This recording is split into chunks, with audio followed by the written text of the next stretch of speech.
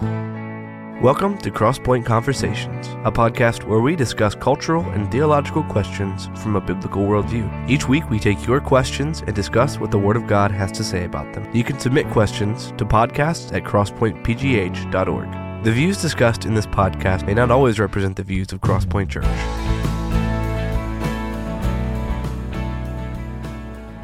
Well, welcome everybody to another Crosspointe Conversation. Feels like it's been a while. Andrew's been in Spain. Fresh off the boat. Filled with a lot of suntan, and but he had a great time over there. And quite sunny over there. Yes. What was the highest temperature? 104. And the humidity? And it was not a dry heat. It No? was very humid that day. So yes. Oh my! Yeah. You suffered in Spain. It was. There was some suffering there. Yes, it was one of the hottest one of the hottest weeks that they've had in a while. So yep, but it was good. We had a great trip. Kids all did wonderful. If you don't know, two families went over. We had 6 kids, 10 and under. So it was definitely an experience. We got a lot of looks going through the airport. But yeah, Europeans aren't used to large families? They're not used to large families, so 6 kids was a bit of a change. But no, kids did wonderful. A lot of great meetings. God's doing some amazing things in some of the areas and churches over there in Spain, and it was just a real privilege for us to be able to spend some time talking with some of the church planters and missionaries and learn more about what's going on over there. So yeah, great. Well, Seth, you're about ready to head out on a tour. Do you have your contract ready and designating what you want in the green room? Working on it. Yeah, I'm not sure how much I'll get from some of these venues, but if they can provide room temperature water and a place for me to play, that will suffice. See, don't limit yourself to such barrenness. Request those red M&Ms. When do you leave? September 12th is our first show, so we'll leave early from Pittsburgh and head out to Chicago. Spend a few days up there. I have some friends up there, so I'm looking forward to seeing them. Good. Nice. And Chicago is the farthest north and west Yep. you'll be? What's the farthest east you'll be? Jersey. Up near New York City is the furthest. Okay. All right. Shameless plug. When are you coming to Crosspointe? September 24th. That's a Saturday? Saturday, 7 o'clock. All right. I hear Andrew Jorgensen is the promoter of that show, and he said that there was going to be some red M&Ms in the green room. There will be red M&Ms because that means I get to eat all the other colors. So Yeah, so the motivation is suspect. Well, hey. Well, listen, we've got a very interesting question from one of our church folks, and I think it's maybe something that's crossed all of our minds at times, and there's certainly some biblical answers to the question, so let's ask it in this way. It's really twofold. Did Jesus have a human form prior to his birth? And the second question is Jesus fully God and fully man in heaven after the ascension, or was it just on earth?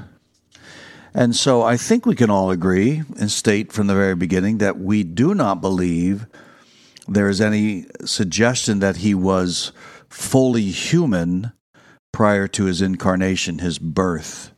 But perhaps there's been some hints, some teachings that there may have been some divine presence on earth throughout the history of the Old Testament. Yeah, I think that there's some debate over these, and that's not necessarily the gist of the question here, so not to get too derailed, but Jacob wrestled with an angel, and after he wrestled, he said, I have seen the face of God. And so what was that? Shadrach, Meshach, and Abednego in the furnace, and the angel appeared with them, and was the angel of the Lord Jesus himself? Was it another form of the Trinity? There's a lot of speculation and debate over that, but regardless, those would be more, I think you could classify those as more divine revelations as opposed to Jesus actually taking on the form of a human. Mm-hmm. That's right. The Hebrews certainly teaches that angels are ministering spirits, and sometimes you entertain them. Obviously, in the case of Shadrach, Meshach, and Abednego, it wasn't just entertainment; it was rescuing. But God sends His angels, and they're to minister on the behalf of God's people. And so, as far as some pre-incarnate visitations from Jesus, or from let's just say, the divine, is certainly presented in Scripture, like you said with Jacob and wrestling with God, seeing the face of God, those kinds of things. So it would be a cool study for people to undertake on their own. And so was Jesus' body in any way different from our bodies when he was born? Is there anything about him that is different, or is he just like us? Well, his physical body was just like ours. He was born, he was raised by his mom. He got cuts on his knees when he fell. He was nursed by his mom, and he was raised just like we are. The thing that's different was his nature wasn't sinful. So before the fall, Adam and Eve they didn't have a sin nature. And so when Christ comes, he is oftentimes called the second Adam or the greater Adam because he did not have a sin nature. So I think you could kind of say that everybody born from Adam and Eve's fall were born with sin natures, except Jesus Christ. Yeah, I think it's interesting. We're reading as a staff right now through the book of Kevin DeYoung's Lord's Prayer. And in fact, this week, the chapter we were reading talks about the prayer of us to lead us not into temptation. And he talks in there about the three kinds of temptations. And number one, he says, sometimes the Bible portrays temptations as trials or testing. Number two, sometimes the Bible thinks of temptations as enticement to sin. And then number three, he says, there are those temptations that arise from within, those allurements to sin that are internal, originating from the power of indwelling sin. And he says this, these are the temptations Christ did not experience. He had no sinful lust. He had no misplaced desires in his heart. Jesus was tempted in suffering by trials and by the devil's words, but not from within by fallen desires. And so I think there is a bit of a difference there, that Christ experienced all the temptations and trials that we experience, but he certainly did not have that sin nature. That's good stuff. And I think what you said, Seth, about him being the second Adam, people need to read that out of Romans, but it's really saying that the reversal of sin was only going to be through Christ. Mm-hmm. And so he was born fully human, but without the susceptibility to sin like us, although he faced a temptation of every kind. Fair enough? Mm-hmm. Mm-hmm. So when he was raised from the dead, what was different about his body than before? So in other words, he was born fully man, died because he was fully human, and then was raised from the dead. What changed, if anything, in his resurrection? Yeah, and I think this is where it gets interesting, and this is maybe where some of the mystery of our own death and resurrection in Christ comes into play as well, because there were differences. He was raised in a glorified body, but yet there were also some similarities to that. And, some scriptures here. First of all, he was still recognized by his disciples. On the road to Emmaus, there was a spiritual blindness. The Lord prevented their eyes from seeing Christ. And then it says in Luke 24:31, their eyes were opened and they recognized him. So he had some similar features post-resurrection as he did pre-crucifixion. And yet also in that, you have Mary Magdalene mistaking Jesus in the garden as a gardener, as somebody who was tending to the tombs. And she asked him, she said, do you know where they took the body?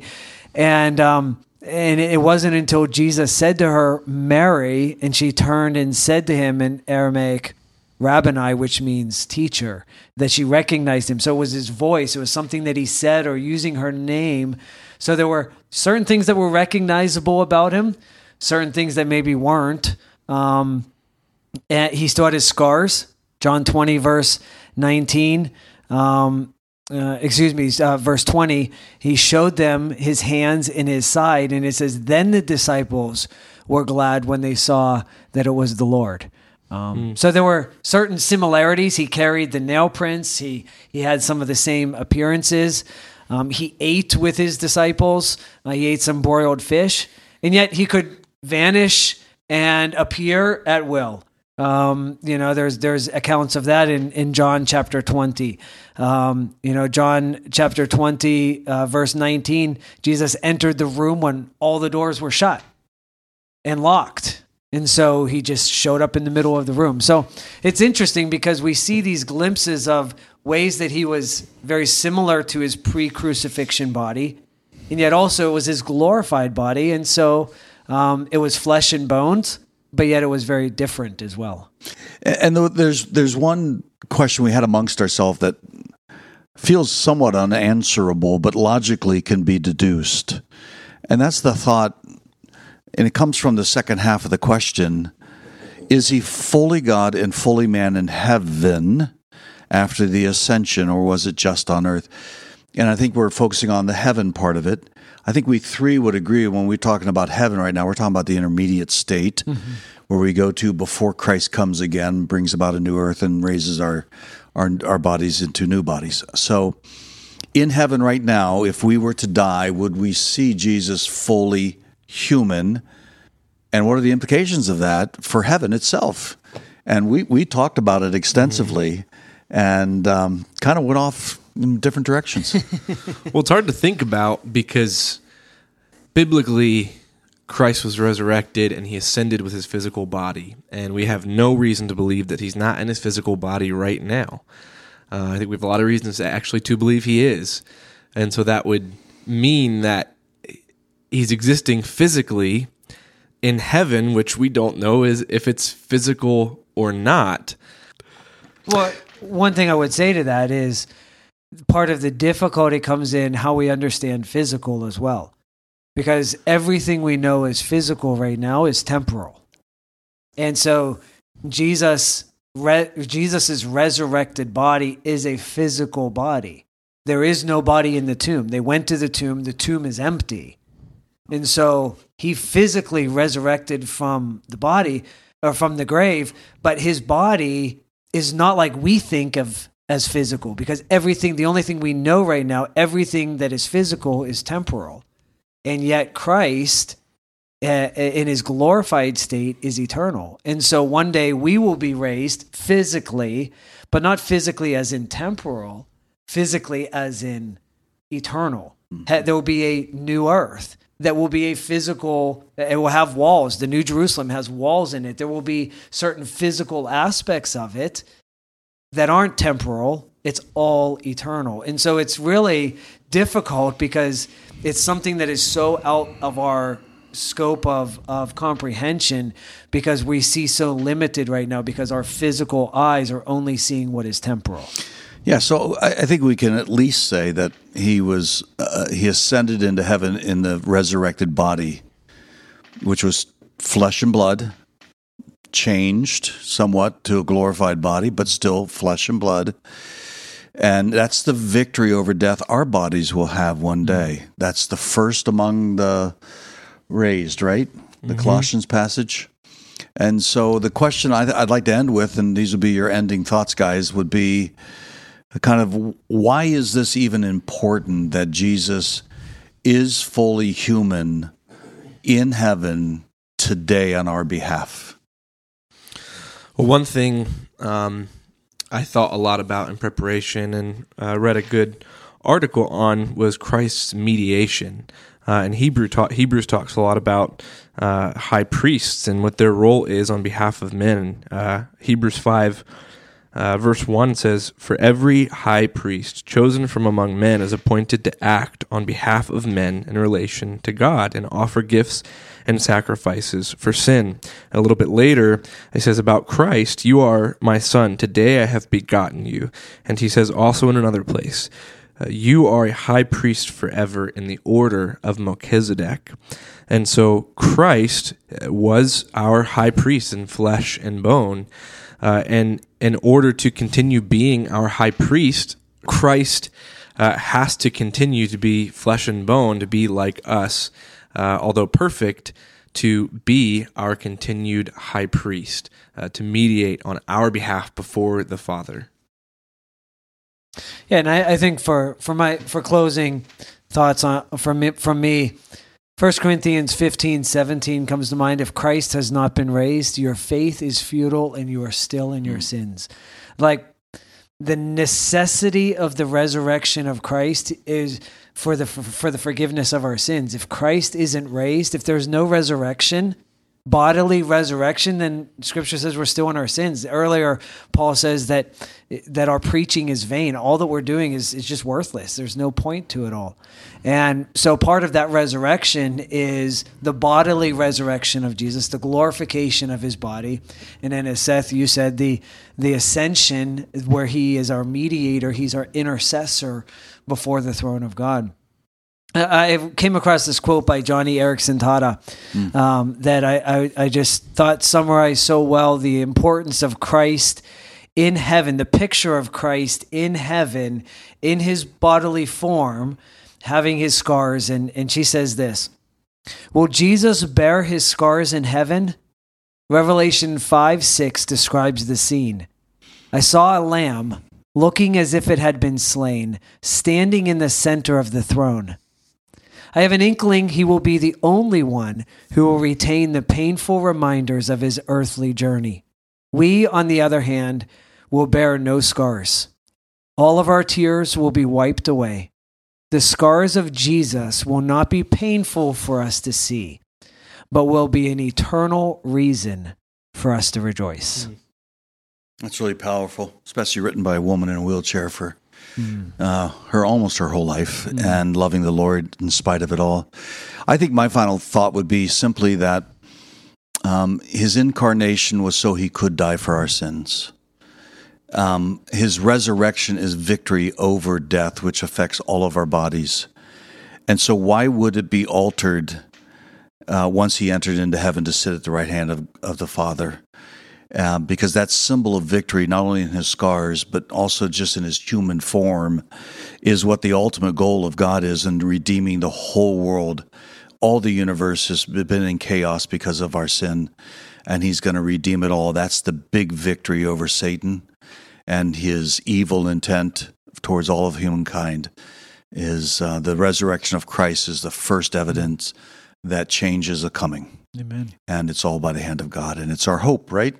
Amen. So praise be to God for that. Well, that's a good question. It can make us go off on many different tangents, but we're very, very grateful for questions like that. If you have a question, please send it to podcast@crosspointepgh.org, and that will be digested by each one of us, and we will be happy to answer it in time. In the meantime, please attend church and worship the Lord together as we proclaim him as the fully resurrected God and man who is mediating on our behalf even now. Praise be to him.